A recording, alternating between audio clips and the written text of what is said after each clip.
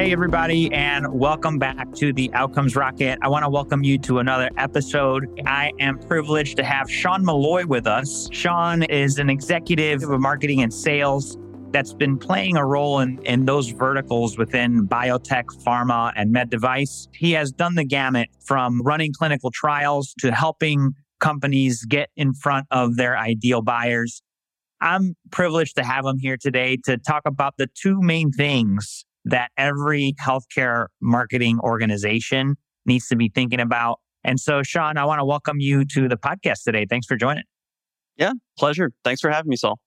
It's my pleasure. It's my pleasure. So look, before we get into the main topic of what people could take out of marketing for their organizations and businesses, tell us a little bit about you and your background. Yeah, definitely. So a bit of an interesting sort of twists and turns throughout my career, but I started, as you had mentioned, in engineering, grew up through middle school, high school as that math science kid, and always knew that I wanted to do something in that field. Didn't know exactly where to apply it. I remember at one point I thought I was going to be an astronomer. One of my biggest achievements in high school was I wound up at the International Science Fair and I created some formula for measuring the distance to the moon. A neat little fun fact. But I started to think once I got accepted in college, I didn't have a major selected, and I really wanted to think about how do I apply this aptitude towards something that can actually advance, I'd say, human betterment and whatnot. And so I started focusing on bioengineering and drug development. That's where I did a lot of my early lab work, my internships with pharmaceutical companies and that sort of thing. And where I started my first jobs, focused on protein engineering, medical device,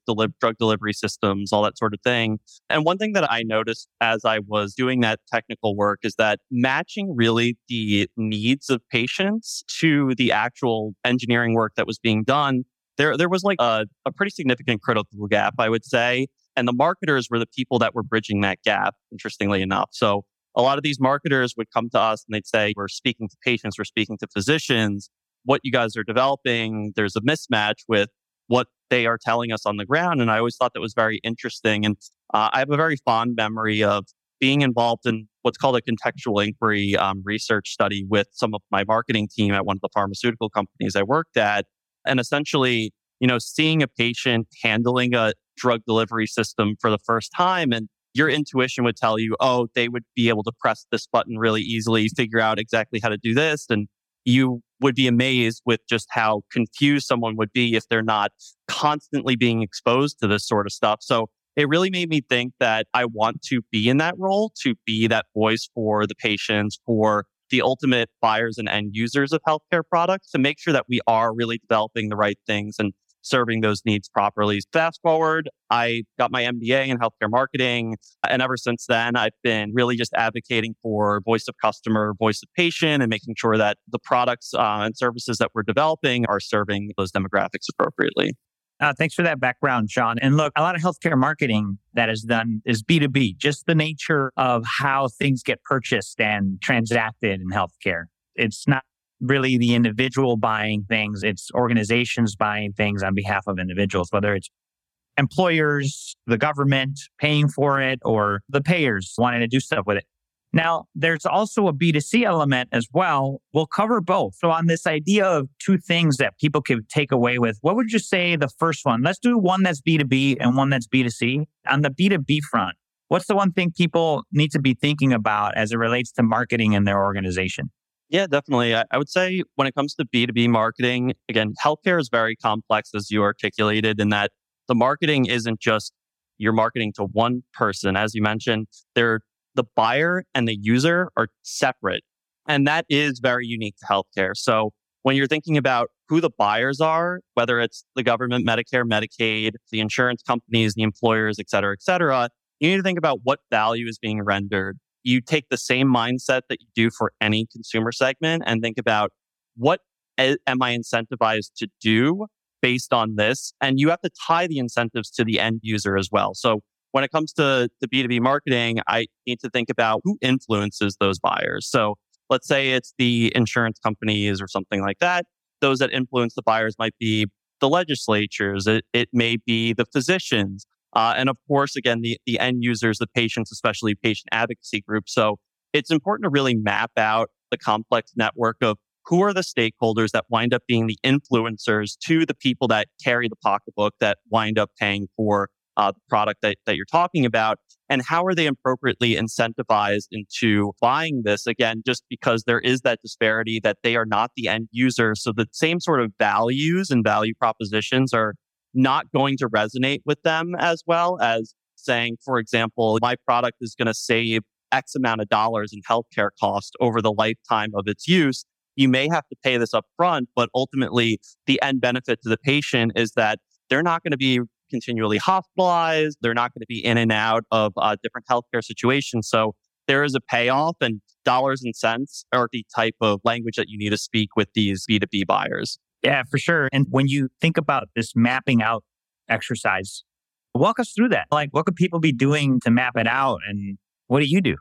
Yeah. So I take your typical 5 Ps of marketing approach, your identification of the people, the products, the positioning, et cetera, et cetera. And you start with, who those people are, like who is going to ultimately influence the end decision. So I think through exactly in the minds of the personas that you map out. So let's say there are individual people that can be considered the decision makers. There are individual people that can be considered consultants.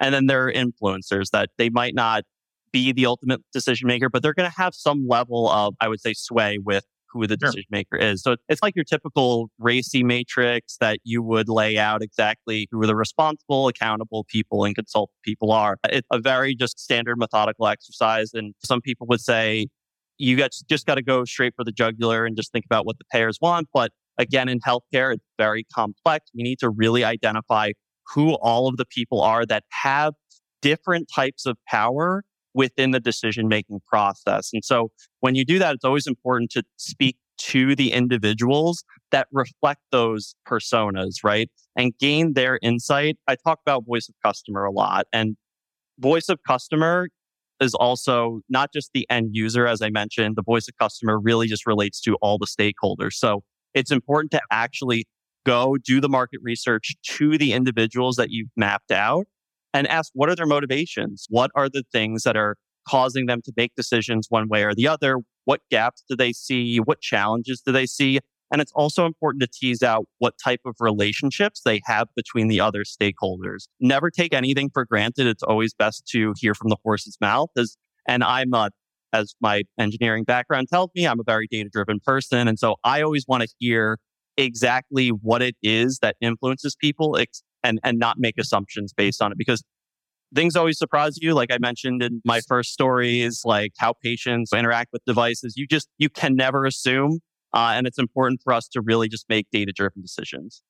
Yeah, no, that's great. And folks, I think Shawn's advice here is just map it out. You might have an idea and you think you have it mapped out in your brain, but you'd be surprised when you put it on a piece of paper, or if you're mind mapping, or we like to use Kaggle. We go into Kaggle and do a map of a particular framework. You'd be surprised and how much more organized you can get if you lay it all out and then go ask the questions to the influencers, the buyers, and the people involved in the decision. So a great point to take home there. And so let's shift to B2C, Shawn, the end user, because the end user is the consumer, not necessarily the purchaser. Talk to us about the B2C approach. Yeah, this is actually one of the most interesting areas for me personally. I've seen in the healthcare industry, the power dynamics really evolve from being all about the self-informed user. So the patient today versus 20, 50 years ago is much more well aware of their healthcare options than they would have otherwise been. Think about anyone going into a doctor's office maybe 50 years ago. The only way that they would know a particular treatment or exactly, what they should do with their healthcare decisions, and where all the trust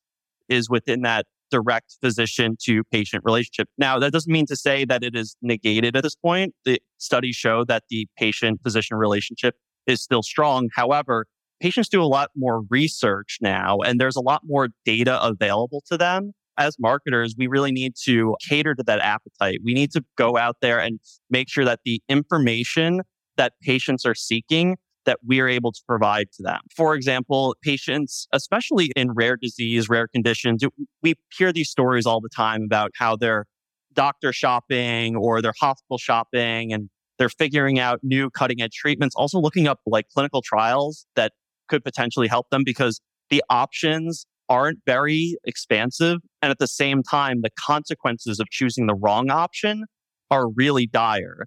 So in those types of situations, you want to make sure as a marketer that my products have the highest level of transparency in the open market in a digestible fashion for consumers to read the information, take it in, digest it, and be able to come up with significant conclusions along with their own physicians, obviously, in consultation. So you always want to make sure that as, again, this idea of the self-informed buyer, self-informed consumer continues to emerge. I would say we're only heading towards a trend of continued self-education, self-informed buyer, and self-empowered buyer. It's definitely not slowing down anytime soon. That it's our responsibility as healthcare marketers to provide the right, accurate type of information that patients can understand and use in that decision-making process in consultation with their physician. Because the last thing we want to do is in the absence of information, there is always speculation and non-credible sources and whatnot. There's the whole idea of fake news and a lot of the stuff that has transpired during the pandemic. It's our fiduciary duty to really make sure that accurate information is out there if it is being sought, because in the absence of it, we're going to have situations where patients are making decisions that might not be right for their healthcare. Well said, Shawn. Thank you for that. And then the other nuance here, there's the consumer, which is the patient. There's also the consumer, which is the customer user within an account. That's also one that we have to think about. What are the user buyers wanting to have and what's important to them? So just the same things that Shawn said, we want to be thinking about user buyers within organizations as well. So Shawn, super insightful talking points here. Look, really appreciate having you on the podcast and talking about some of these opportunities. If you wanted to share a closing thought with our listeners on anything they should be thinking about healthcare marketing, what would it be? And what's the best place that they could get in touch with you? Yeah, definitely. I would say the most important thing, again, is keeping an open mind, never make assumptions. This is my theme. And then in addition to that, just really making sure that you understand your customers and how complex they are. I use the voice of customer analysis a lot, and also just segmenting between not all of your customers are this uniform, amorphous blob that you can just say, oh, all of what my talking points are going to resonate with this just general group of people. There are very specific segments within any market that might seem homogeneous, but it's important to actually collect the data from those individual market segments, truly understand what are the motivations of these people, how do I best serve them in a capacity that is as specific as possible to what they're looking for. I think your last question, if you want to get in touch with me, feel free to shoot me a message on LinkedIn. I'm happy to talk more about just healthcare marketing strategies and whatnot. Love that. Well, listen, Shawn, this has been really helpful. Folks, hope you got a lot of value out of today's podcast with Shawn Malloy. And think about your marketing. There's ways you could fine tune it. There's ways you could get in front of your ideal buyer and the people that ultimately use the product. So keep all these things in mind. Check out the show notes to get in touch with Shawn. Shawn, such a pleasure to be with you today. Thanks for having me, Saul.